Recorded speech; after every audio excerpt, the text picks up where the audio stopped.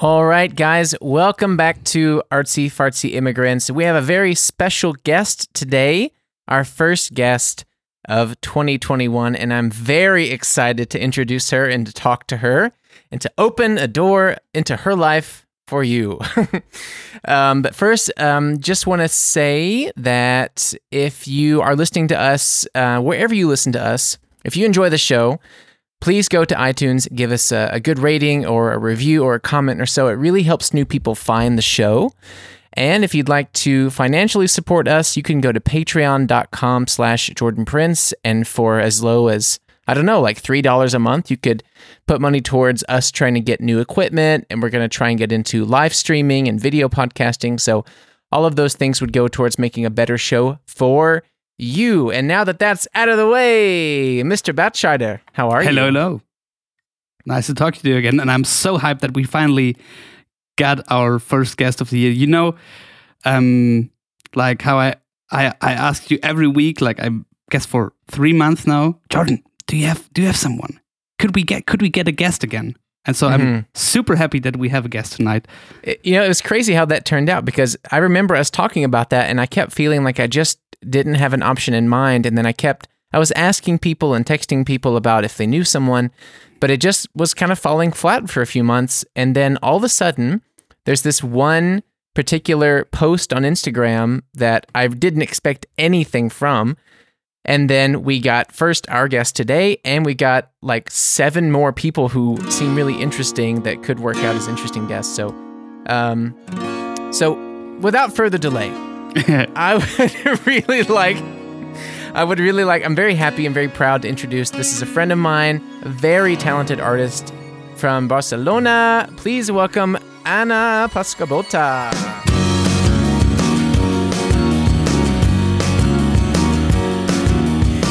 Hi, good evening, schönen Abend, how are you? Buenas noches, buena nit. That's right. Don't forget where you come from. Exactly. How are you? But we're really, oh man, honestly, I'm really excited to finally have not only just a new guest on the program, because it's been a long time. Like, this is the 57th episode. We had our last guest on the 50th, but before that was a long time. It just didn't line up right. So, there's that excitement, but also because it's you and I haven't seen you, I feel like has it been 2.5 years or something? I have no clue at all. I was thinking that today, like in the shower, was like, how much time? I'm sure that it's 2 years, because I was 1 year in residencies, so I was not in Munich, and I will say +1 for sure. So we are busy people, Jordan. We are busy people. You're very busy. I wasn't busy at all. No, I was begging to be busy, and now I'm busy. But then I wasn't busy. No, but it's so great. And I remember we actually had a dinner at your house with a previous guest we had on the show. Do you remember Vivi? Oh, really? Oh, yeah. Mm-hmm. I will not tell anyone why I'm laughing, but it was a really nice evening. You're laughing because she's a very funny girl. Oh, yeah. She's amazing.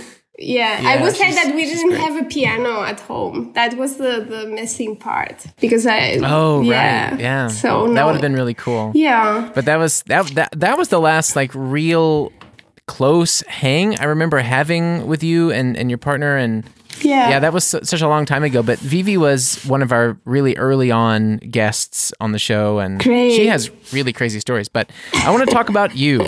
I want to talk about Anna. So, can you explain kind of, well, first off, what you do, like what makes you artsy fartsy a little bit for people who don't know you? When I saw the first time the title of the podcast, like artsy fartsy, I was like, what are they talking about, farts? So I have to say, as an artist, I fart too. Yeah. But your farts come out like in pastels and rainbows. Like with some kind of aesthetic and concept. So I try to fart with aesthetics and concepts. Yeah, that's what I'm trying to do. That's why you're on the show. It's why you're on the show. Yeah. So I don't know. I think all artists or all people that do art are trying to create some realities. Like we are like a shaman. Like we're trying to see the future, to control the future, to express ourselves, but like express what we are living. So. I'm really interested on all the how models or how we create as a human models or like system structures, organizations, theories to understand the world or life. And that doesn't mean that the life is like that, but I'm interested on all of that. So. I do a lot of collaborations with other fields, like not only, not in arts, but outside arts, like scientists or whatever, like mostly with scientists. That helps me a lot, actually, because sometimes if you're producing something or you have some idea, I realize that when I have any block, talking to people helps me quite a lot. So at the end, after so many years, I realized that is a way to work. So everyone with her field, like, doesn't matter if you are like politician, a physicist, hairdresser, something, doesn't matter. So everyone tries to understand life and reality in his own point of view, like with his own point, feel and all of that. So I'm trying that too. And for sure, I will never get a good answer. But I'm enjoying trying. It's like... Yeah, related again with farts. No? You fart. And it's so nice to try. No? Because at the end... To fart? Yeah, exactly. I mean, it's what comes out. For me, it's like, okay, it's a gas, but I will not say it's the same thing or you don't do the same production as you do in the toilet. So, you know what I mean? That's true. You don't get a product. It's slightly different, yeah. Yeah. So, but it's nice to see and to try. And so, yeah. Well, like, can I ask what would sorry, there's a fly on the mic. Can I ask what the difference would be, for example, if you're doing an exhibition or an art piece connected to a scientific field versus if you're doing one for a presentation in perhaps like an institute? Mm-hmm. You know, can you break down, you say you try to build these realities in a sense, and can you explain more about what how you represent these different realities for these different fields and what those experiences were like for you?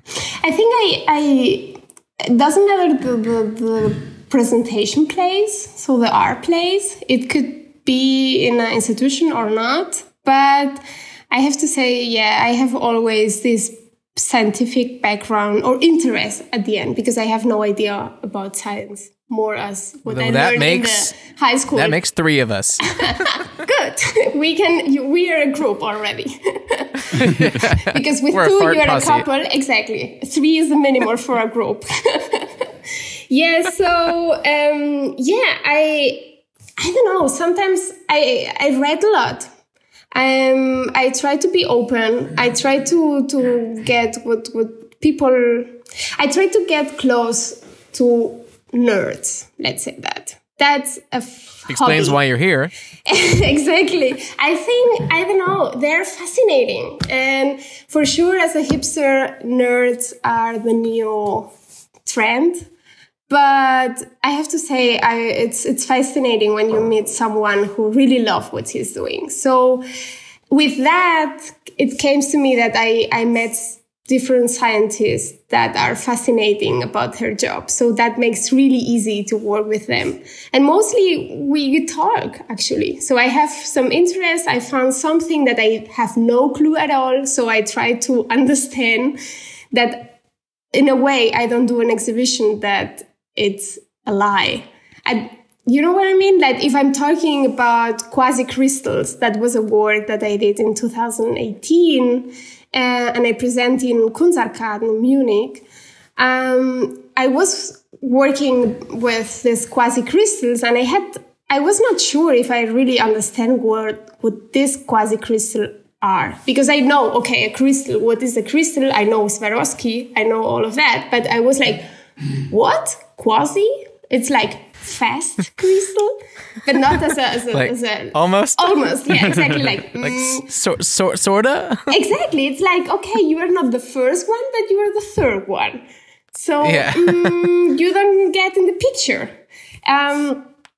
So that's why I went to people in the university to talk with them, and with all of that conversations, the work develop, and then at the end. I do my work, but it's not that I have never exhibit in a science institution yet. It was always in art context institutions or something like that. But well, related, like for example, with this quasi-crystal, the work named in German, it's the title Annäherung an eine Quasi-Kristall. So approximation to a quasi-crystal. I was interested that these quasi-crystals they have a aperiodical structure. That means they have a symmetry. They have a system. So it doesn't, you see there, like, it's not chaos at all in 1 dimension, 2 dimension, and 3rd dimension. So it's like, oh, it seems good to me. But the interesting thing is when you turn this structure, like in 2 dimensions, no?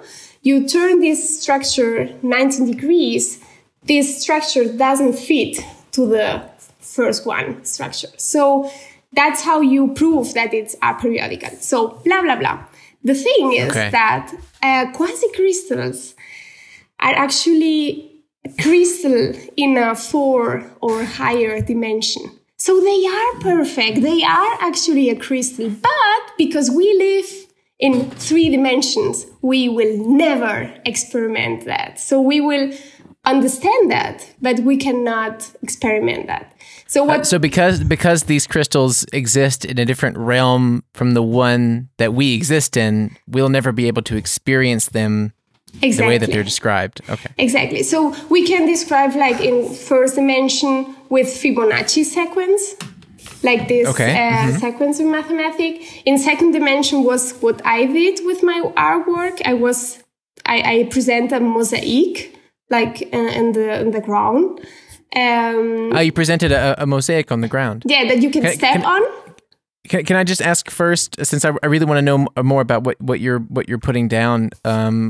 What was the design of it and the colors, and how did you put it together? How long did it take? Like, it takes quite a lot because at the beginning you think you will do that in a one way, and at the end never works. So you have to find a plan B. So at the end it was a room really big, like mostly 18 quadrat meters, yellow. And then on this yellow carpet, like it was a plastic carpet in yellow, really kitschy, really bumming in your eyes.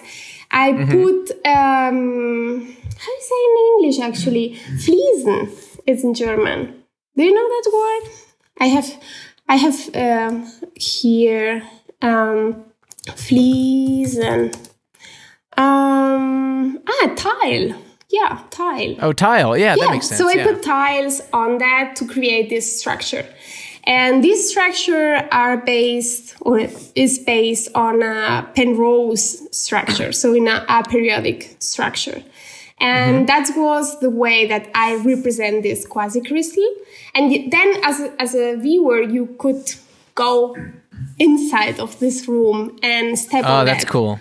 So it was like in a playful way. You understand the structure of the quasi-crystal because you realize. Okay, so if I'm, go ahead. No, because you realize, oh, there is a symmetry. I can see it's not chaotic. It seems to me as in a bathroom with all these tiles, nice mosaics that you can see, no? But when you step on that, you realize, oh, my steps change. So something is wrong here, but it seems quite nice and symmetrical, but it's not because it's aperiodical. So as a viewer, you could be there and step on this room and make whatever you want. And then it was a video loop there of this, I don't know the name neither, but I will show you. Maybe you can help me. Okay. She's just reaching on the shelf and grabbing. What is this? It looks a bit like a rainbow colored dreidel. Yeah, exactly. So it's quite playful too, and this video was about this object moving and never falling. So for sure, it was fake. But for me, it was important to have this video, to have this loop of something that everyone knows that is an addition. It's a construction of a movement, because this movement could not happen in our three-dimensional or in this mosaic happen. Okay, hold on. We're diving in really heavy, really early. I just want to make sure that I get something right. So to represent this abstract description of a quasi-crystal, your art installation was a mosaic made of tiles on the floor to try and represent something in our physical world that we can't see otherwise, right? Is that right? Exactly. It's like a shadow of this quasi-crystal at the end. Because this quasi-crystal, named quasi-crystal because it's aperiodical and it is quasi in our reality, but in a higher spatial, like not special, spatial like space dimension is a crystal. And at the end, I think I'm going to keep this phrase in my head forever, because I actually know a lady named Crystal, and next time I see her, I'm going to think like, do I really know you, or are you just a quasi-crystal? Exactly. But, yeah, that's nice. I really love how fast we have gotten so deep in such a specific topic. It was really fast. This is fired up. But this is awesome, and it's great. And I really can identify with this kind of approach. I work as a journalist, and I have the kind of same approach, because I always had so many interests, but I never was a super expert in one of these fields. And then I realized, okay, this job gives me the opportunity to hang out with those nerds and feed from their information and their approach, etc. So I would be super interested, you being an artist that feeds from that, how did you get there? Yeah, let's start. That's a great question, Mo. Like, let's start at the beginning. I want to ask you. I have some things written down. There's a lot that I don't know about you, which is really sad because you're such a nice person. So I want to know a bit. First off, you're coming from Barcelona, right? Exactly. So tell me a bit about your family life and maybe how you got interested in artwork. That's interesting, because when I was a child, I wanted to be a president of Catalonia. Really? Yeah, I was convinced on that. Really, really. It was like, my family always, we talk quite a lot of politics and also football. That's the main subjects. And actually football, like Barca and Madrid, have a lot to do with politics. So, and then I got to the high school, and in Spain, you get, like, it's not like in Germany that you have like a high school with all, and then you can go to university and do whatever you want. In Spain, maybe they changed that. I have no idea. But at my time, you had to choose what kind of field or specialization you want. So I choose science and technology because it was the specialization that I could get more options after that. So I have to say yeah, I choose the high school that give me more opportunities, because I was like a student, like a good in everything. I was not excellent, but I was good on all. Like average. I was an average student as well. Yeah, it was like, okay, I'm okay. And I think, well, it's interesting. And if I had a problem with any subject, it was more related on the teacher, but not on the content itself. Because I really like it. I thought everything is interesting. And okay. So if the teacher wasn't like giving the right motivation or so, like then I get that's bored. where the blame falls in a bit. Yeah, sure. Yeah. Then I get bored, and then like I remember like some history teacher was really hard for me, and because it was more like learning and memorizing all the stuff and then vomit that in the exam and then forget it. Right. So that was quite annoying to me. But I have to say, I have fun with math, and I have fun with literature, and I have fun with arts. So it was like, oh, okay. So I did that as like high school on science. And then the last years, it gets, I think at that point I want to do art. I was already doing some analog photography. Okay. So you started kind of like with this interest. Yeah, I had, yeah. And as a teenager, I did theater. I volunteer in my neighborhood with refugees things. So I was really active, and also in traditional culture, like Catalan culture, like with dance and all of this kind of folk rituals. Wow. Yeah. Did you perform? Did you perform like dances? Like dances, yeah. Really That's really crazy. Cool. I didn't know that. It's my past, let's say. How old were you at that time? I started when I was 16, I think. Yeah. Crazy. Okay. Yeah. So you were doing these dances, and you were super active in your community, and you had these you were interested in everything and kind of outgoing and like passionate. And then you're choosing art. Was there another artist or something you saw or experienced that made you feel like this is something I want to start with? Or was it just like, let's go for it? I thought that maybe it was a mix of many things, because in my family, there is no artist at all. No painter, not writers, anyone. But my mom is always a person who give me a lot of space to be creative, or space to board, like having the place to play. It's really important as a child. She gave you the freedom. Exactly. So if I wanted to try something, she was, okay, go ahead. I help you, that you don't make any thing broke or something like that. So that's a good thing, that I think as a child or as a teenager, I had this security to try things. And then my dad is really creative in a way, because he's a pastry, like conditor. So I think what does that mean, Mo? Conditor is like pastry. Yeah, pastry cook. Like fancy baking. Conditora. Like pastry cook. This is just a small joke. I don't mean to interrupt, but I always think of this joke. I tell my German friends that, like, for those who don't know, like, Konditorei is the German word for like the sweets in a pastry in a bakery, blah blah blah. And whenever I see that word, I always think that it sounds Japanese. Oh, really? I always think it's like konditorei, you know, because you see like bakerai is like bakery. It's so easy to understand, and then like konditorei, it's just like, oh, okay. Where'd they get that one from? That's so nice. The only word that I know in Japanese is tamagotchi. Tamagotchi. And the funny thing is, Domo arigato.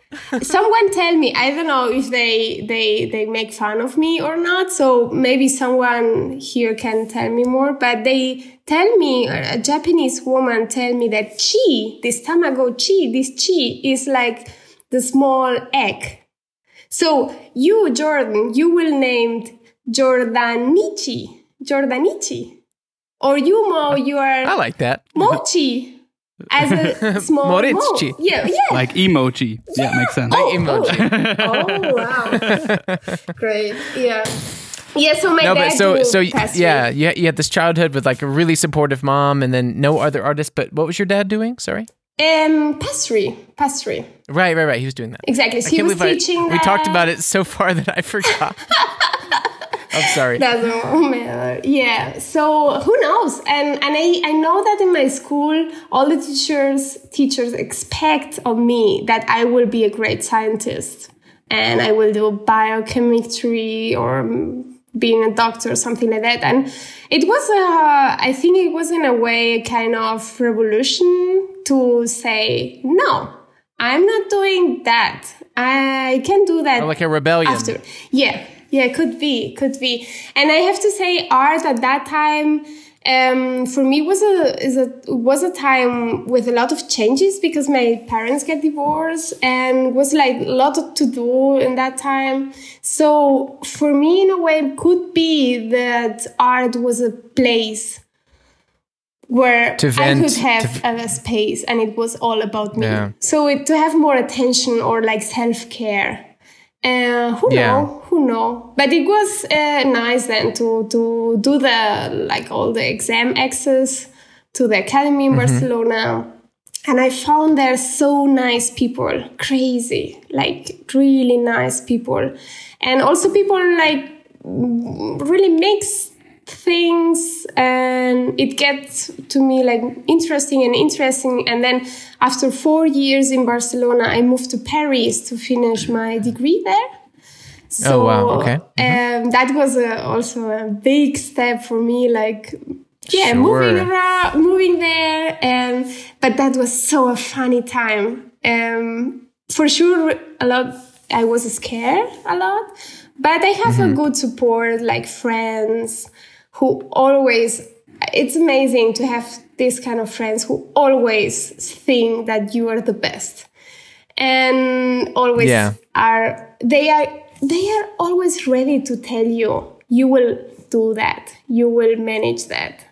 So yeah, I always think on that, and I'm really grateful of them, because without them, with all these people and resources, I'm sure that I will not be in Germany.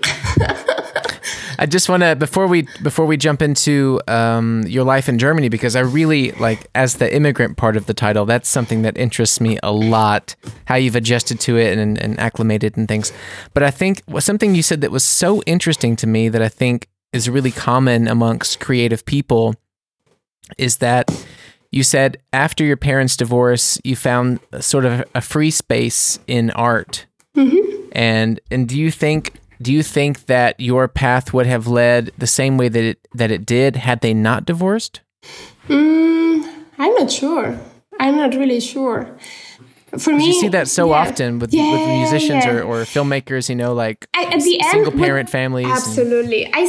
What I see is that all the artists have a fucked up family and so much family issues, I have to say. Crazy. It's really common. Oh yeah. I don't know. I have good artist friends. Mostly they got to therapy, or they did therapy, or they're doing therapy, because there's quite a lot of issues. And I think art, doesn't matter if it's a musician, writer, or visual arts, is a great place to work on that.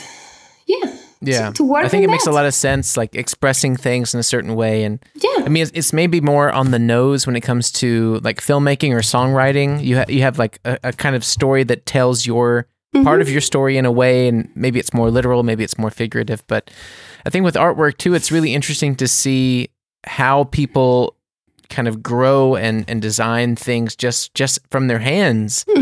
That can represent something that they want to say for the installation, or even for something that they want to say about themselves. And that's super cool. Yeah. And I was just thinking, you have to be you have to be quite brave, because not everyone is able to confront all of that things.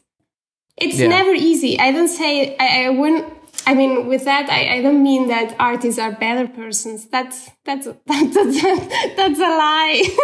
I mean, our show is about artists, so I think we can have an opinion. No, but in a way, it's brave. It's quite brave. Sure. For me, because and also you can try, but then if I see how many years you're trying and trying, it's like wow. Because the perseverance is brave, for sure. Exactly. Yeah. You have to, with all this economic system and all of that stuff. Yeah. So you were going to university, and was that when you won your first award for your artwork? No, that time was the economical crisis. It was Barcelona was fucked up. Spain was fucked up. All the South Europe was fucked up. So I get quite political at that time. So I went to demonstrations. I slept in the street protesting. And that was a really important time for me, because I remember in the university teachers telling us, doesn't matter. I mean, they tell us you will not be able to be an artist, so enjoy the time now. And wow, that's still there for me, because the politicians in Spain tell us, or our generation, that we will not have future. And they tell us that in TV. So it was like, what the fuck are you talking about? And I saw quite a lot of existential problems. And I was sure that a lot of my family issues was related of how fucked up was the system.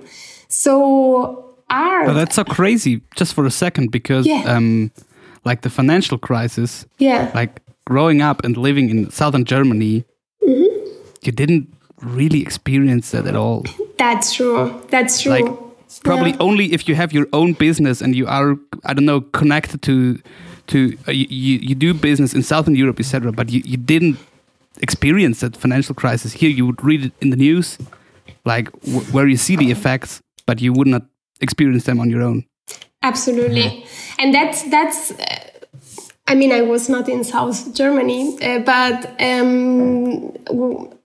that's true, because when COVID came, or when COVID started, I was so scared. And I freaked out. And I was with my boyfriend. My boyfriend is from Munich, and he was also scared in a way. You had you had a thing for a German guy? Yeah. It's interesting to hear that. I didn't expect that.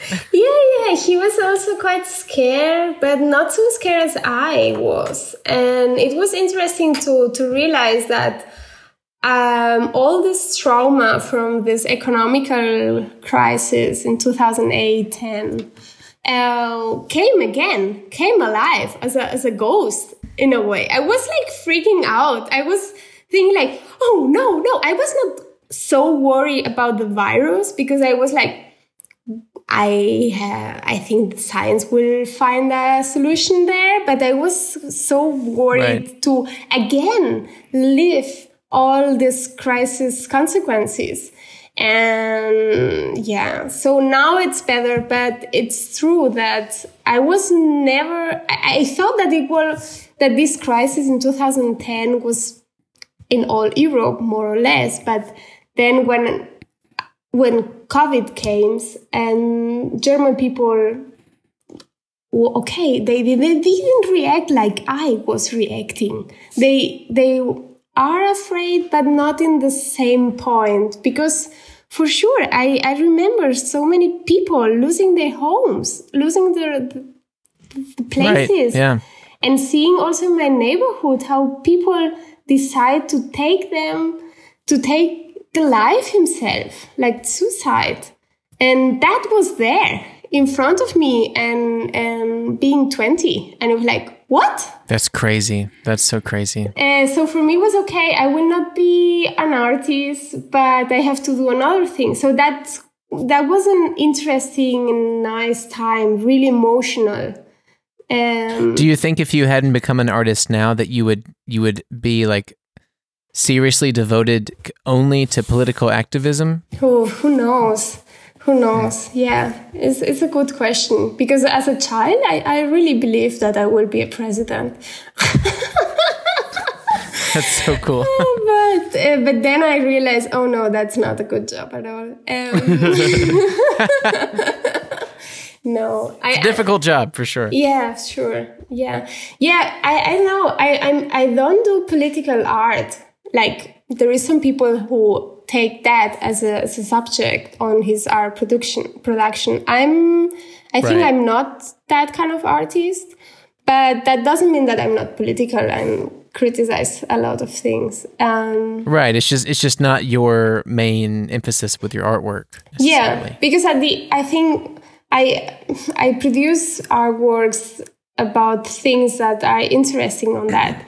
And all is related. We are part of the system, so all is related on these political issues and technological issues. So we are part of a system, like with a lot of knots and intersections.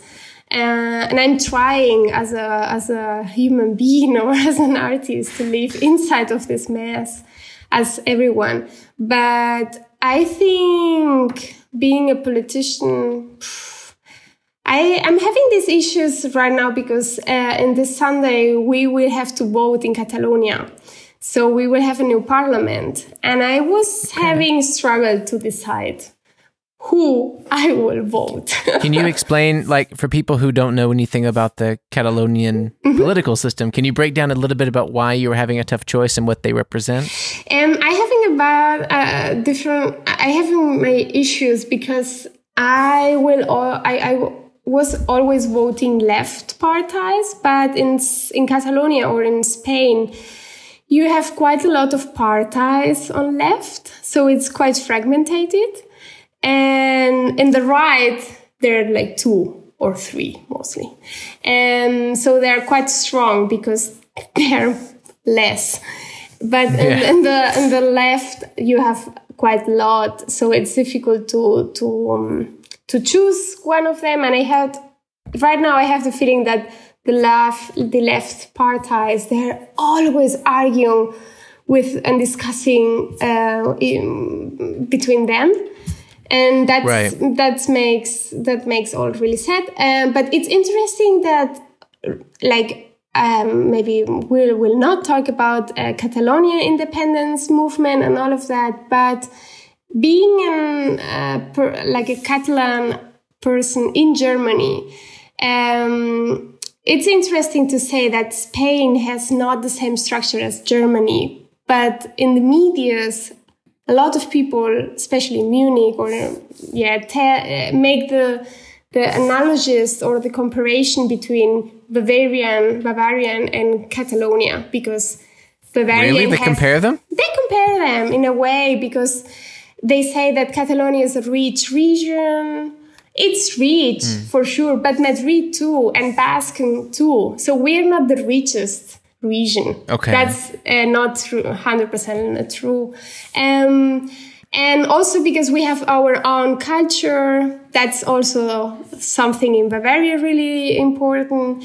And we have a different language. That's, again, not a thing. So for sure, we have a lot of dialects. Like in Mallorca, they talk Catalan, but in a really nice dialect. And Valencia, they talk also Catalan. So it's...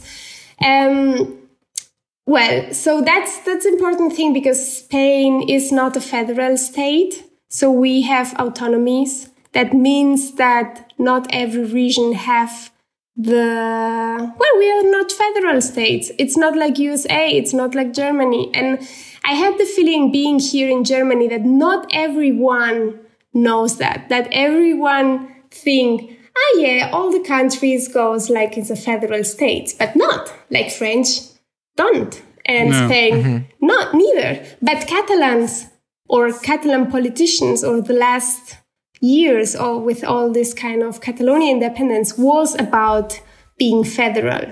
And so that could be something important if someone have no clue about Spanish structures and all of that. So, in America, we just keep it real simple. We got someone over there on the left, and you got somebody over there on the right. You just gotta pick and at the one end of them. They're both on the right side if you look. I mean, you just perspective. you just pick one of them and then you just go to work. Yeah, but you don't trust your population enough to vote by themselves. Hell no. Popular vote. That's too liberal. oh, nice. No, but it's cool to get like an insight into your political activism, and it seems that you are definitely extremely, educated about this and passionate about it, and it's really cool to see that, because I didn't even know that side of you for the longest time, that was such a big part of your life, but it definitely seems to be. And what I really also want to know like even more about kind of is, since you heard or you expressed that people compare Catalonia to Bavaria, can you talk a little bit about your first year in Germany and what that was like for you as a foreigner? And we're going to I want to talk to you about adjusting to the culture and the language and that everything. year was crazy, really crazy. So I was. What year was it? Wow, it was 2012 or 13. I'm not sure anymore. I think 13 because I moved in 12. Yeah. So I was in Paris at that time, and I went to Barcelona to make paper things and make a bigger bag. And then I moved to Munich, and the first year was really hard because I had no clue in German. I could not speak any word. I was like, ooh. And I was here in this clean state. Like, if you never are in Munich, you will be so surprised how clean this city is and how many expensive cars you can see in front of your door. It's like, what? You feel like in a shop. BMW, Mercedes, BMW. Audi. And I'm like, wow. So it seems like a lollipop country in a way. Like, okay. I like that term. It's like all happy, all clean. It was like, wow. So the first year, I mostly didn't pay any underground tickets because I had not so much money. So, I had the same issue. And it's so expensive. My God. So for those who don't know, when you take the subway in Munich illegally, meaning you don't buy a ticket, it's called Schwarzfahren, like riding black, like riding under the table, and it's 60 euros right on the spot. I mean, they have these secret people in these civilian clothing, and they just pull you over and they ask you for your ticket, and if you don't have it, they walk off the train with you at the very next stop, and you're busted. Exactly. But I don't know how it was for you, Jordan, but in my German courses, I learned quite a lot how to deal with this kind of underground things. So do tell. So the fact is, if you have, so you got this Schwarzfahren, you got this busman like this. You have to pay at the end, no? But they send you this paper to like this money to pay by post. Like, you can pay that at the moment, but if you say, I don't have enough money, they will send it to you that you can pay that in a week or something like that. Right.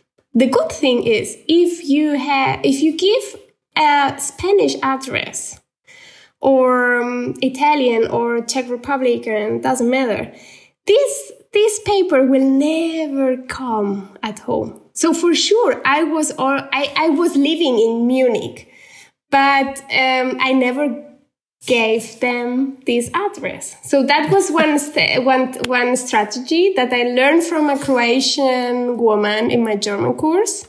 And Wonderful. And the other one, this strategy was from an Indian guy in German course. This was quite special for visual artists, or like people who like to do things with paper, let's say. So you got your here in Munich, if you buy like a multi-ticket, you have always to stamp it with the same paper, no? But if you take glue, but this solid glue that you use in the school, you put it like there in the paper, and then you stamped, and when after you stamped all, you take this glue off, and you can stamp again. Oh, now that is some sneaky shit right there. So you're doing there like an invisible second stamp ticket? It's funny that the guys who pull the ticket wouldn't think like, is this laminated? Did you laminate this? I just want the card to look professional. What's the problem? I'm a very careful writer, and I want to take care of my ticket. Don't judge me. Exactly. So you have to take also this ticket from your shoe or something that they see. Oh, this guy is a mess. So because normally they will have a look. Oh, this looks shitty. So no. That's not shitty, it's just technical.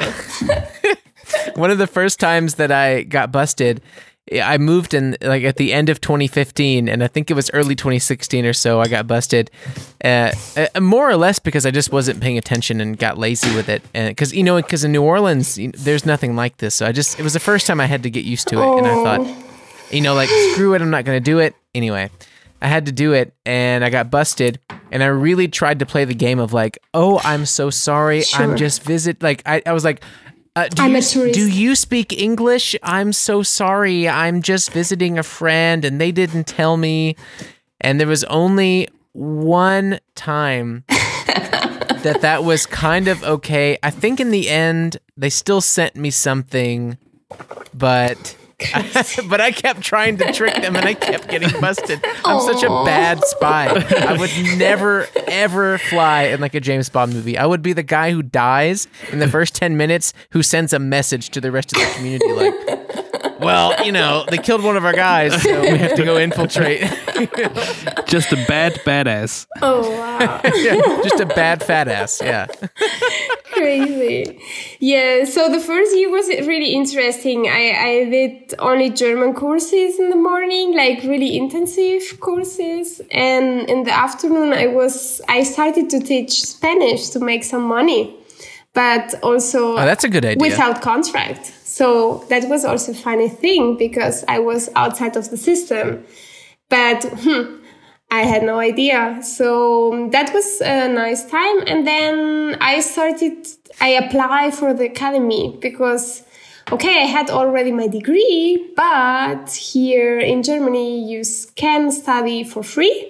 Or you have to pay the taxes. That's nothing. If I compare, nothing. For sure, Barcelona, it's not England or USA, but it's still money. I remember my years in Barcelona was quite a lot of money that I had to find some kind of scholarships and working at the same time. So when I was going to say, if you compare what you paid to go to school in Barcelona, can you, if you feel comfortable saying it, can you say what you paid for a semester in Germany? So I was paying, I think, 1,400 for a year. So it's 1,400 for a year. For a year, I think so, more or less. So it's comparing to USA and in England, it's nothing. And I don't know how.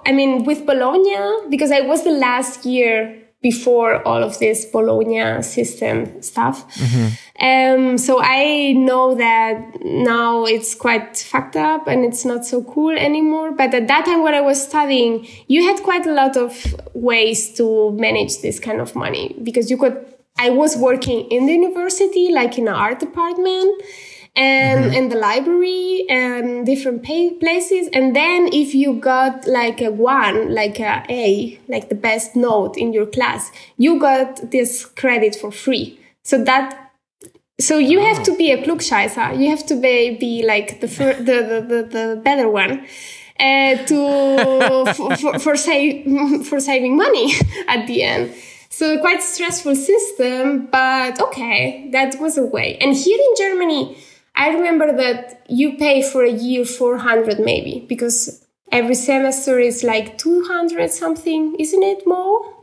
Yeah, but you don't pay anything for the actual studies. You just pay for Taxes. I don't know, all of the paper you get Exactly. and or all the organization infrastructure. Yeah, and you get this underground and bus ticket. So you can use on the weekend you can use for free all the public services, and also between 9 p.m. until 6 a.m. or something like that. So that was a good thing also to combine all my tricks and being in university. So in the weekend I was like, oh, calm, finally, I can rest. Well, it's like, how long were you in Germany before you applied to the university? I was half a year. So I came in April, and I started in October. Were you not nervous about applying to a university without being fluent in the language? Absolutely. Yeah, absolutely. But on the art academy, depending on the teacher, or art teacher, because if you apply in the art academy, you are applying for a class. So you are applying for a teacher. That means that it has more to do with a job interview in a way. So you go there and you present your work and your person, and they say, okay, yes or no. So it's true that you need a B1, but they don't say at the beginning. So you can start, and then at the end you have to have a B1. That's true. And so when I was already in Paris, because my boyfriend was already in Munich, I did some interviews, and I was looking between Munich and Berlin, like in some teachers on the art academy. And then I decided, when I was sure that one teacher here in Munich will accept me. I mean, I got quite lucky because 2 teachers accept me here in Munich and other in Berlin, like in UDK. But I decided this one here in Munich. And I was quite afraid because I know that the class itself was quite philosophical and conceptual. And at that time, when I started, was only one woman from Taiwan and another one from Korean. But both of them, they spoke really well German. So I was like, oh, fuck. So I was in the class. Okay, they are talking about, I don't know, Foucault, something. But I have no clue what they say about that. So, oh man, yeah, I know that feeling. It was hard, but so that was my strategy was, okay, I'm moving on April, and until October I do my German course. And that was hard time because getting German so fast was, sometimes I was not sure that it was the best idea. But then I started university and I had no clue what the people talk about. No idea. That's true. But the next year, I got better and better. And right now I'm feeling better in German as in English. That's crazy because your English is amazing. So, I mean, are you at a technical like C1 now or C2? In German, C1. I stopped then. Then I thought, amazing. Okay, I don't have to make a PhD. No, no, thank you. You can be really proud. I mean, I'm still, I'm at that B1. I'm circulating around that B1 over and over and over, like always trying to relive it and refresh on it. It's a hard point that B1. B1 is really. Yeah. I had the same feeling, and as a Spanish teacher, I had the same feeling with my students. Like German students, that they got really good until B1, and that point, it's like, oh, it hurts your balls, really. Really? It's like, and I have no balls. It's kind of like, you do though, because you did this so quickly and so well. But like, it's just, B1, for those who don't know, I mean, we've talked about it so much on the show in the past, but it's just like you do levels of language, A1, A2, B1, B2. And then the higher you are into C2, the more fluent you are in that language. And B1 is just, it's like that first major peak on the mountain climb. Like the first, few hours of the trail are completely fine and you feel hydrated and you feel motivated and everything looks nice. And then you get to B1 and it gets really cold really fast and you're really thirsty and you run out of water and you got blisters on your feet and it's really, really hard to just cross it, because finally when you cross it into C, from what I've heard from other people, it's not as difficult. It's more of a plateau. Absolutely. You know what I had the same feeling when I was preparing for the C1 exam. It was not the same. It was more about forms, vocabulary, pronunciation stuff, but it was not anymore trying to understand the language structures and all of, like getting the structure inside of you. It's another thing. So, yeah, I cross the fingers for you. Thanks. I have to say, if everyone need to learn German, I think that helps me quite a lot, because a lot of teachers say, yeah, read things, no? And I was like buying these big newspapers, because in Germany the newspapers are like XXL. How could be that? I mean, in Spain are big, but not so big. And I was in USA and I thought, okay, there we'll have XXL, because in USA it seems like all XXL. Everything's XXL. But not the newspaper. Germans have bigger newspapers. And so I bought one. And it was like no images at all text, really small, like 8-10 points letters. I was like, what the fuck? But I found a great magazine to everyone who's learning German or any other language. Like, it exists also for French, Spanish, Italian, and English, named Deutsch Perfect. Do you know that, Jordan? I'm sure that I've seen this somewhere, but I can't picture it in my head right now. I have all these magazines from 2016 and 17, so I can borrow you, because you Sure. got this magazine in different levels, and it's easier. It's easier. So that helps me a lot. Do you know this podcast called, I think it's a podcast called Slow German? No. That's one that I hear about a lot right now. Last year and the year before, I worked at this Grundschule with it was an international school, like all these people from all around the world. And the biggest thing that I heard the most about for learning German was this podcast from a lady. She's a German lady, and basically it's really straightforward. She just picks a topic, or she picks like a passage from a book or something, and she just reads it very slowly. And that way you can hear all the pronunciation, you can understand like where the words separate, because a lot of the time when people speak quickly, the hard part is hearing like, was that one huge word?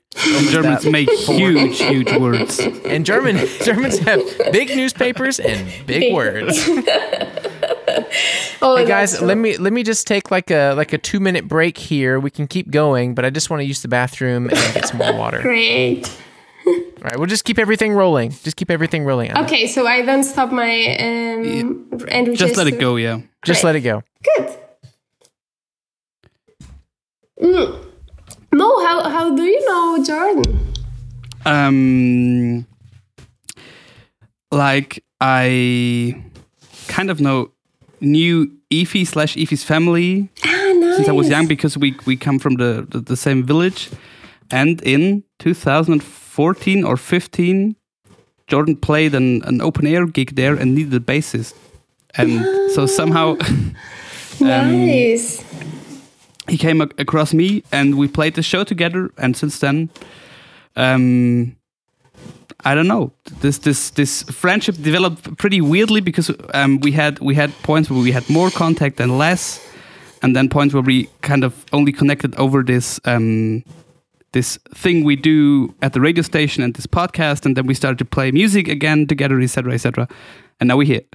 Great, nice. And you're a journalist. Are you a freelancer or? No, like at the moment I'm doing, I don't know if you notice, a voluntariat. Yeah, sure. Yeah. Okay, so you finish your studies and now you're getting some experience. Yeah, exactly. Like this kind of traineeship thing. Sure. And where? At 94.5, like the station that also publishes this podcast. So this is like one of my projects I do there, and I can experiment with. Great. Cool. Yeah, that is awesome because I could bring that in because we do this longer than I do my voluntariat. And so for me it was this crazy moment, like, okay, I can do something I already did before, but now I get paid for it. Great. That's crazy. Wow. Oh, that sounds good. Crazy. No. So you live in Munich? Yes. Okay. Nice. Good. And how do you guys know each other? Jordan was working in Malefice. I don't know if you know that in coffee. Yeah. So Ilan, my boyfriend, was also working there. And I was always, mostly the time, drinking coffee there. So, yeah. Makes sense. Yeah, exactly. And Jordan is so crazy, guys. So every time that I know that Ilan was working with him, I was there. Like, okay, drinking my coffee. I remember I was always ordering a Berliner Kaffee and also like a pain au chocolat. They had so great pain au chocolat.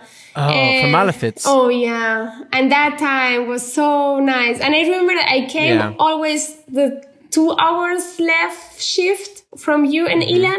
And then, you close and you put so amazing music. And I was there like drinking coffee and getting fun because, Jordan, you're so crazy.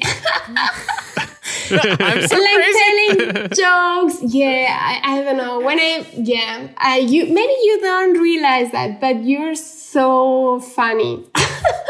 Oh, thank you. Funny, I like. Crazy, I'm never sure which way they mean. No, good crazy. Good crazy, like good nerd. Good crazy. Yeah.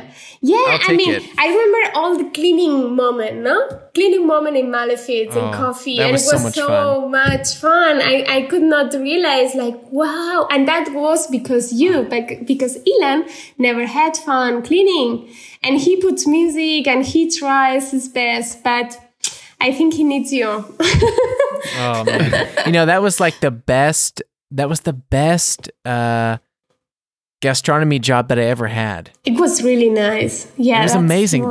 The best food and the best coworkers and the greatest atmosphere and really good pay and just a general understanding and helpfulness and I loved that job. I never worked there, but you had some stressful times, that's true. But towards the end, it was more stressful. Yeah. Yeah. Well, towards the end, like, because Peter, the guy who owned the place, he wasn't very communicative about his plans for the place. He sold the place and then told us we had like 4 months or 6 months. Drama. Yeah, that was stressful for sure. But I'd say like from 2017 or late 2016, maybe to late 2017, whatever that first year was the best time at that job, just because, like Elon is so great to work with, and we were there with Jake and the whole and how was Regina, the manager. Regina, yeah. Everyone was so great, and the coffee. I got really into that coffee culture, and I would go there really early, like half an hour. I would go to my own job half an hour earlier than I have to. Who does that? I would go there really early, like 6 a.m. or something. Crazy. And, to keep all the lights off and just put on like a really smooth Andy Schauf record. I discovered them because of you. We went to that concert, right? Yeah, we got to this concert. Yeah, wow, that was nice. Yeah, that was great from this job because I think it was so much new music inputs because of you, and that was great. Well, Jake was also a big part of that. Jake is always showing both new music. Were so good. That was such a good time. Yeah. Was that what you guys were talking about on the break? Was how we knew each other? Mm-hmm. Yeah. Yes. Oh, nice. I still have I think it's your playlist, like 20 Wishes. Do you mean like the 12 Songs for 12 Friends album? No, you did. No, I remember. Yeah, that's for sure. But I think you did a playlist on Spotify. And I remember, I think think it was from you. Yeah. 20 wishes. I don't remember that. Maybe it was another, like, well, who knows? No, 80 tunes. What is it? No, or 1 for 19? I don't remember. Well, doesn't matter. Doesn't matter. Oh, but not to like plug myself too much in this episode about you, but did you because this is really new for me, but did you know that I have my own radio show now at Ego FM? Absolutely. Ego FM. I was like, what? I could not hear that on Sunday because I was actually working with the program. I'm developing an artificial intelligence. So I was having my meeting on the morning. Oh. And so I missed it, but I'm looking for this Sunday. That's so big cool. Step. That's so nice. Jordan, really. I have to say the last couple of months were so lucky and so great for me. I mean, you heard the episode where I was talking about health insurance and stuff, but the reason for that drama was because I had great news, which is actually the radio show at Ego FM every Sunday from 10 to 1. Yeah. But then also, Mo here, like we're really close friends. We've done this podcast for over a year now. And he recently helped me get a different job at this station, M94.5. Great. Because they're setting up some new production. I'm not sure if I can talk about it yet, but I'm basically helping them do that. And we just signed like a little paper together. But that's so cool to like work alongside my friend and be in the same place where we can produce the podcast. Usually there's studios there. We just can't go there right now. Amazing. But and Ego as well. So I'm so happy with and that. And it's a big place. I mean, Ego FM. Yeah. Yeah, it's a crazy studio, and they have like Mo. I don't know if you know this. You probably do know this way better than I do, but they're in like 3 major cities. I think they're also coming to Lisbon or something. Oh wow! So I know they are in like 4 or 5 cities in southern Germany. Okay. Munich, Stuttgart, etc. Like those kind of cities. But I haven't heard that they do anything international. But you also got to see this is only where they got the frequency for like regular UKW radio. Right. But as far as I know, they are also pretty successful with their apps, etc. Yeah, I just got their app. I didn't even know they had one until like the day before my show came out. And those are great. I know so many people out of Munich and those cities where they air that use this app, because besides the regular radio stream, they also kind of curate like music-only streams in 5 different genres or something and different moods, etc., which are pretty nice. Yeah, it's super cool. They like as soon as you open the app, they have all their major playlists, and then you can go to like previous shows that they've had. They have some shorter programs, like 1 hour, kind of like this roughly, and you can check out podcasts and shows. Like my friend Sandra has a really popular show from Ego called Chelsea Hotel. Mm-hmm. And she interviews really famous bands, and it's a very cool show. Unfortunately, I can't listen to everything because it is German, so it's a lot of effort for me to listen through it. But she's really intelligent and a great interviewer, and that show's super cool. Oh, that sounds so nice. But I'm really happy about that. But I want to talk about Anna. So back to Anna. Okay. So, I mean, you've been in Germany since around 2013. That's around, it's almost 8 years, depending on when you came. I mean, do you have a lot of homesickness anymore, or do you travel home enough to where that doesn't matter? I have a lot of homesickness since Corona. Yeah, since COVID. Since Corona, oh yeah. Yeah, because before Barcelona it's so close, so I used to fly quite a lot. I was feeling guilty because I was taking the plane quite a lot, maybe. But yeah, I know that I will be able to be there in 2 hours, 3 hours, more or less. And that makes me feel quite well, or makes easy to be in Germany because it was so close. But now since Corona, it's getting harder. And let's see. So, What's your day-to-day life like right now since the lockdown? Since right now I'm quite lucky, I have to say. So I'm having my struggles things, but I'm having a good life still, Corona, let's say, because I have my own studio. It's not so close to my home. So it's in north of Munich and I live in south of Munich. So it takes me 15 minutes by bike. Because I don't want to take the underground. So it takes quite a lot. And then I'm exhausting and sweaty and But yeah, and when it's winter, I'm still from Barcelona. When it's winter or rainy, I don't want to go outside. It's like, that's so a German thing that any German can call you and say, let's do a walk, but it's raining. Let's do a walk. It's raining. And they go outside and it's raining and you see the little child there playing and it's raining and they're wearing with this kind of Michelin like super coats. Yeah. I'm getting, that's a hard thing. So, but I have my studio so I can work there. So I don't have to be 24 hours at home. And that's a good thing that I can change.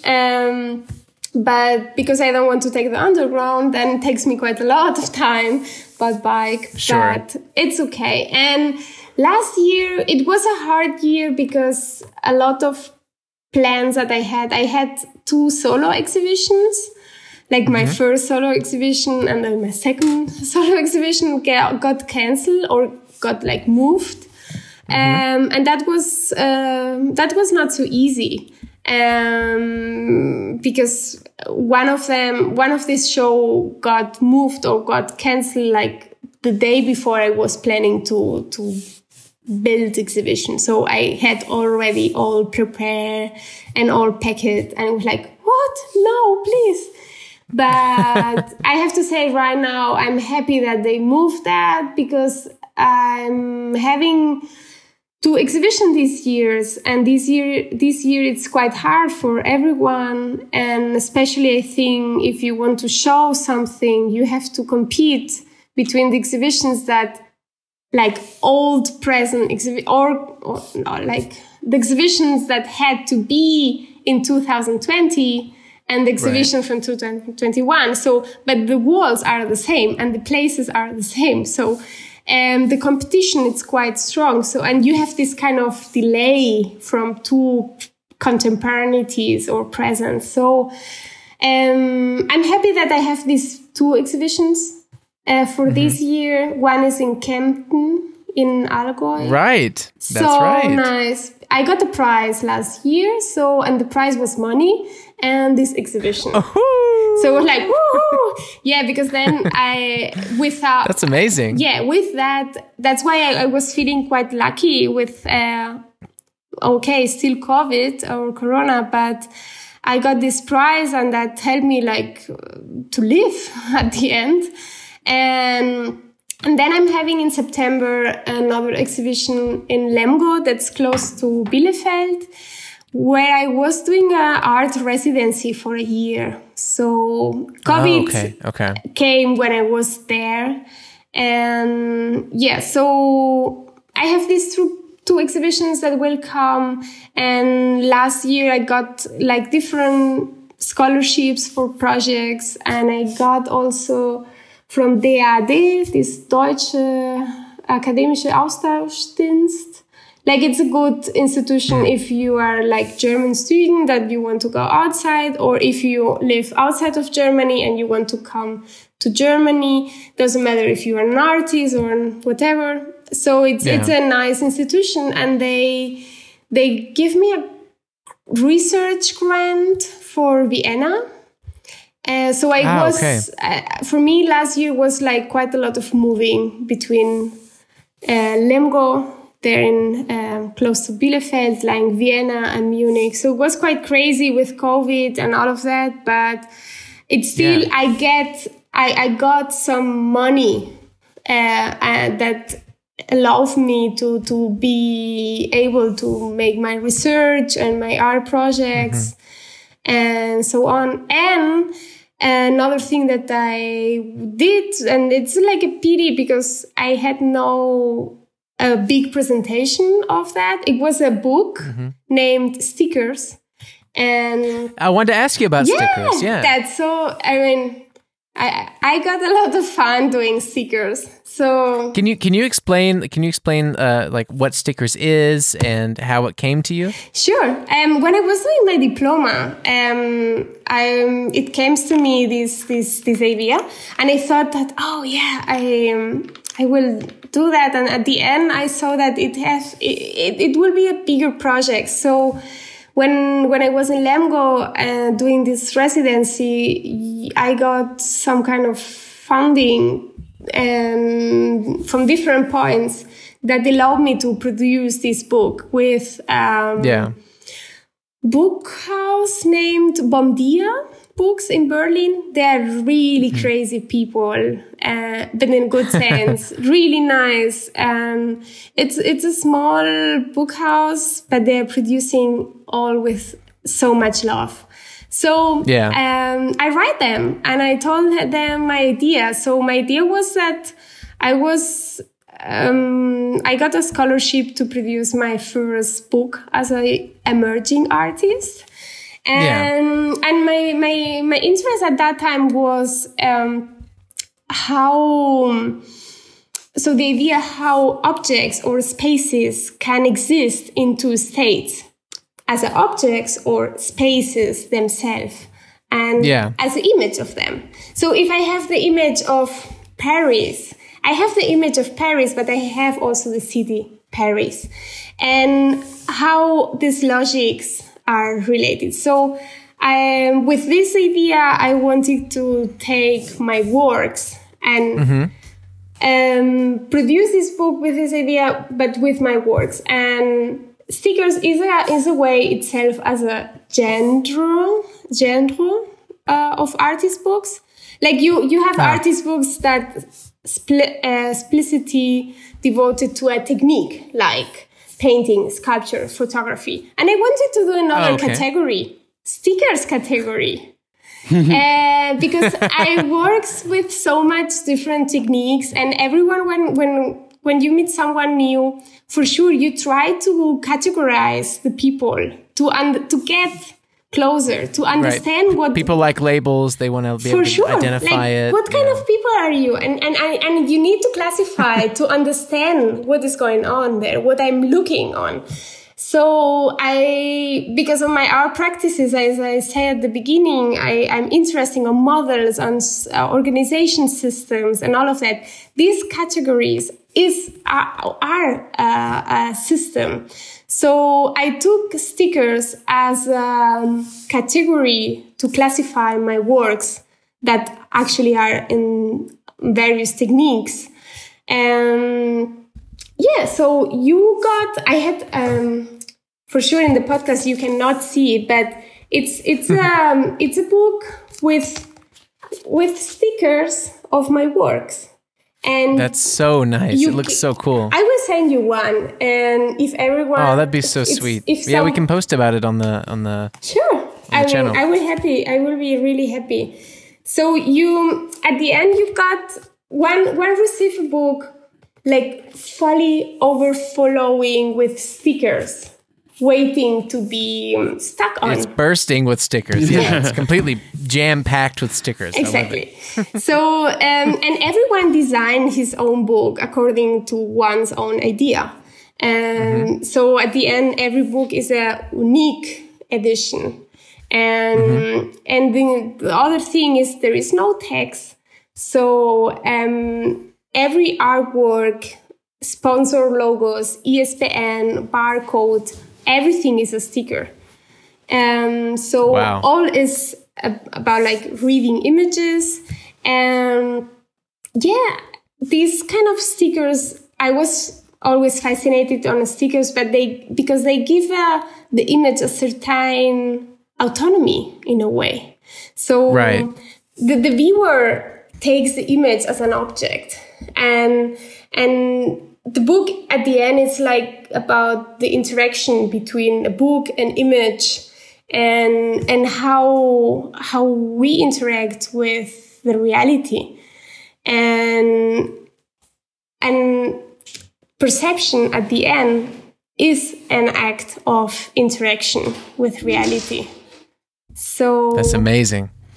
Yeah, so you got the book, and some of them, so some of the stickers are already stuck it, but you finished the book. So you were in a way kind of co-author or curator, or also like a curator and collector in a way. So yeah. Yeah, that makes sense. Yeah. Oh, that's super cool. That's really cool.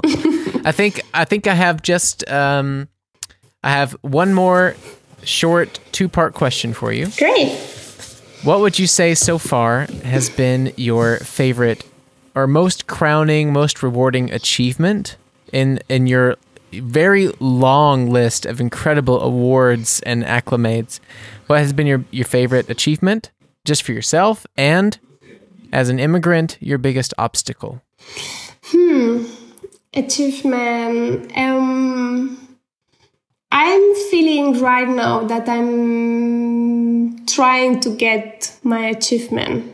Like, you're still not quite at your what you think will be your best achievement yet. Yeah, I'm working on that. I think with this artificial intelligence.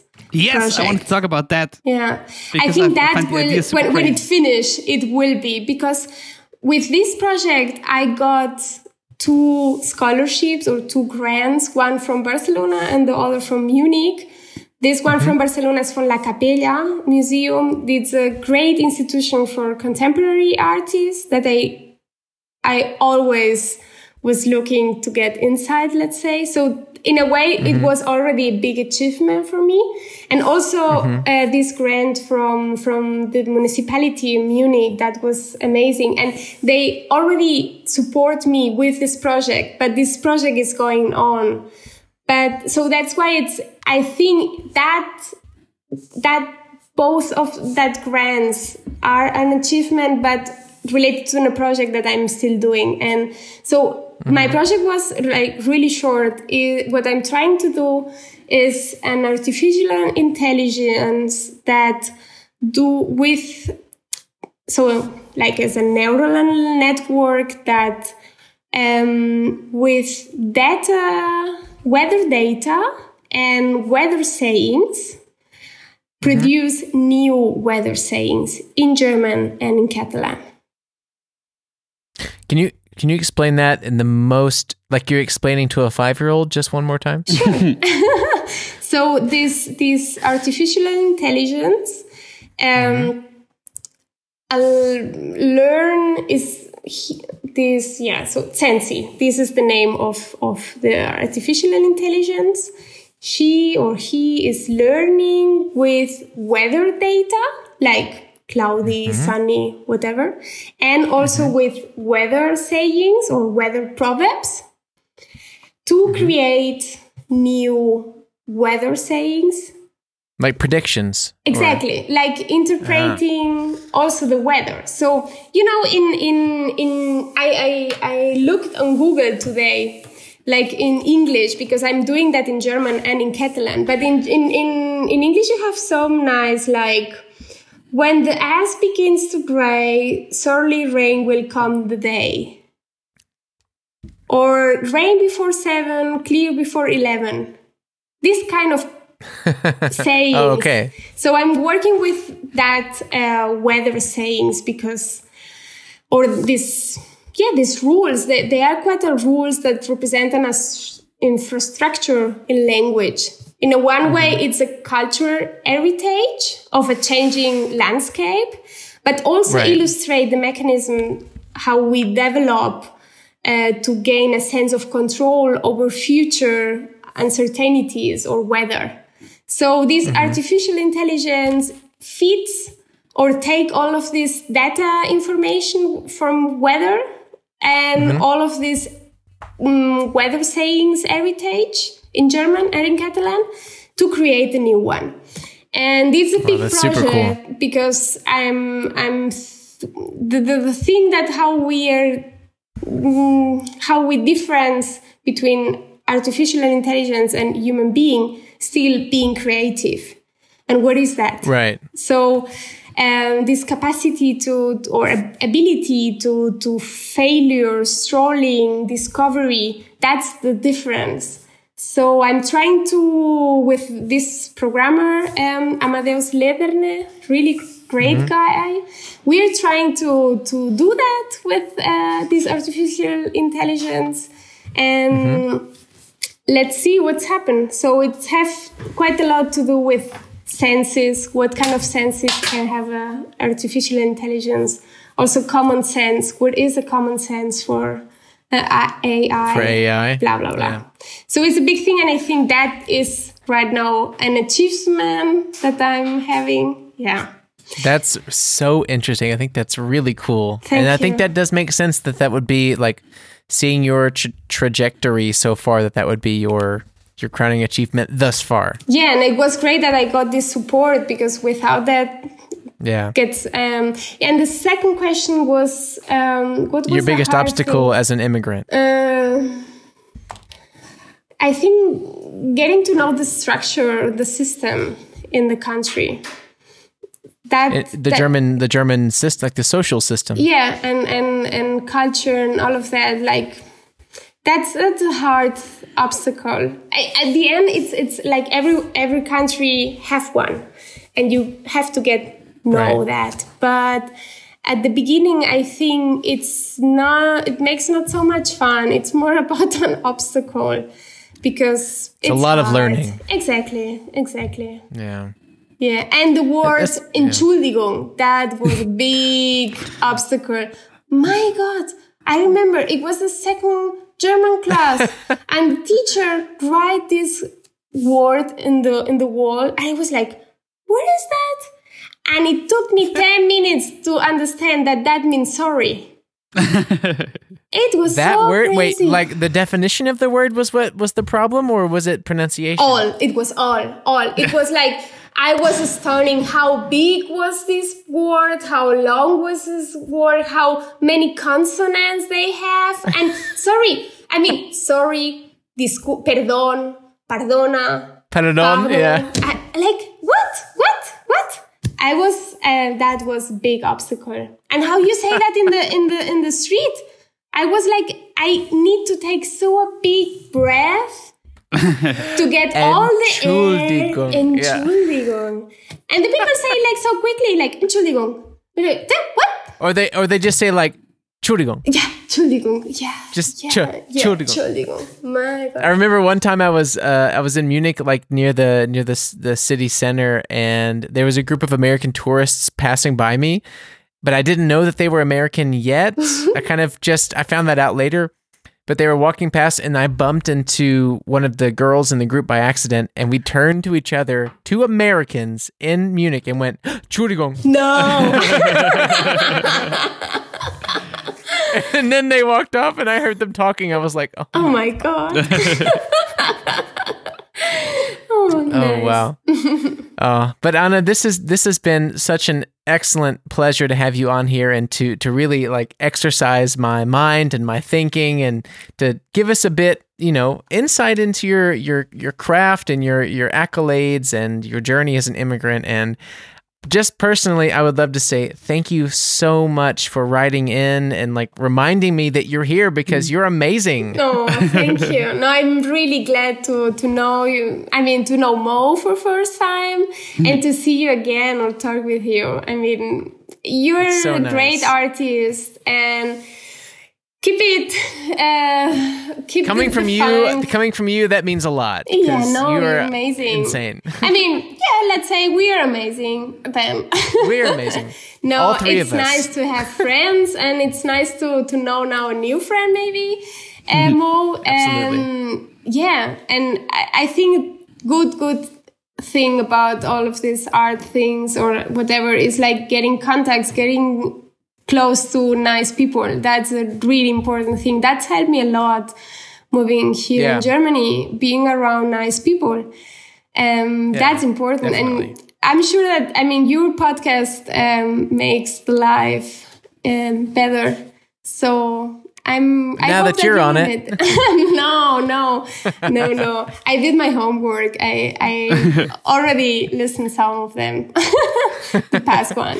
Just as a personal question, did you when you researched the show, did you listen to any of the ones that had guests or just the recent episodes? No, a little of everything. I heard, for example, this one with the designer from Brazilian. Like the Guy. Yeah, Guy, really nice. And also Eileen and another one that I don't remember. Yeah, because the podcast is a great thing that you can like, okay, let's have a look. And because I need so much time to get to my studio. So sometimes I put your podcast. Oh, and that's so nice. And I drive to bike and it doesn't matter if I don't have time every week. I know they are there and they are in a way atemporal, or it's like being in a bar and we don't have bars anymore. So No. Yeah, there's no bars, right? So this is kind of like, I saw a funny picture of a guy, like there was a guy who bought like a toy for his kid, and on the cover of the box for the toy was like 3 people sitting together laughing at something like and then he took a picture of himself just next to the box, like just next to the people in the picture, like laughing with them. And it was like me when I listened to podcasts. Oh, yeah, but it is, isn't it? Yeah. That's what it should be like. Yeah. Like listeners should feel like they cannot take part live unless you do a live show, but they still feel like they're in the they're room. part of the conversation. Absolutely. Yeah. That's so true. And Yes. regarding the show, and I think you definitely need to come back at some point because I want to know more about Sensi and the progress with your your weather forecast. Oh yeah, that I will let you know. And we are planning to do a website that you can request for a sentence. If you will not need any more a weather app because you will have Sensi.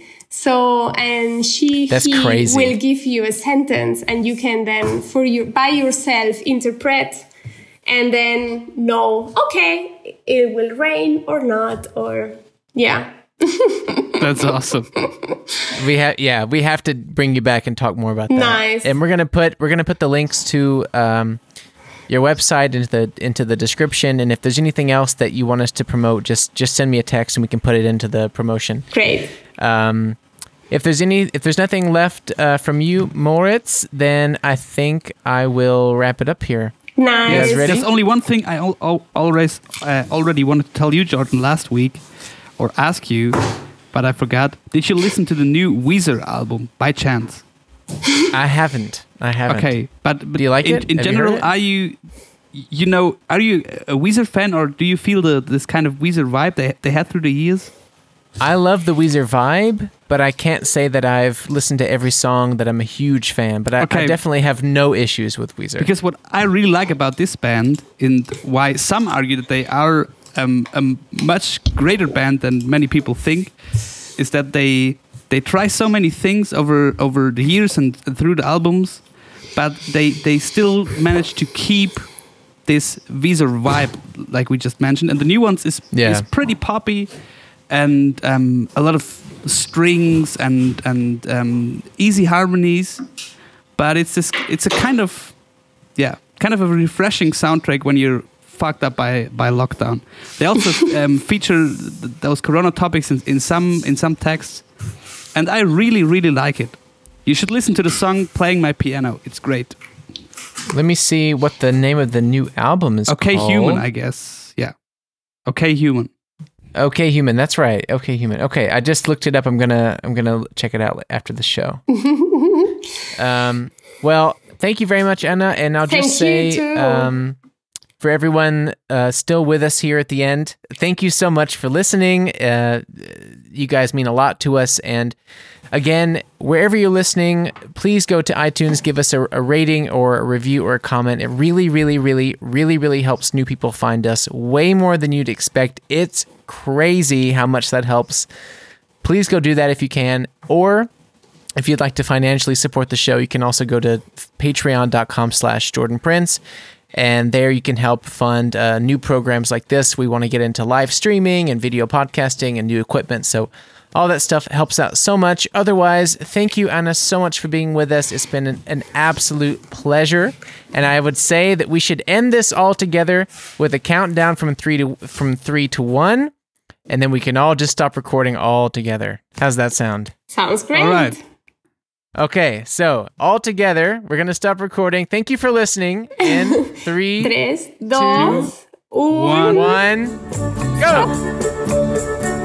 Look out, baby, the saints are coming through. And it's all over now, baby blue. Artsy Fartsy Immigrants, ein Podcast von John Prinz und Moritz Batscheider, produziert für M94.5.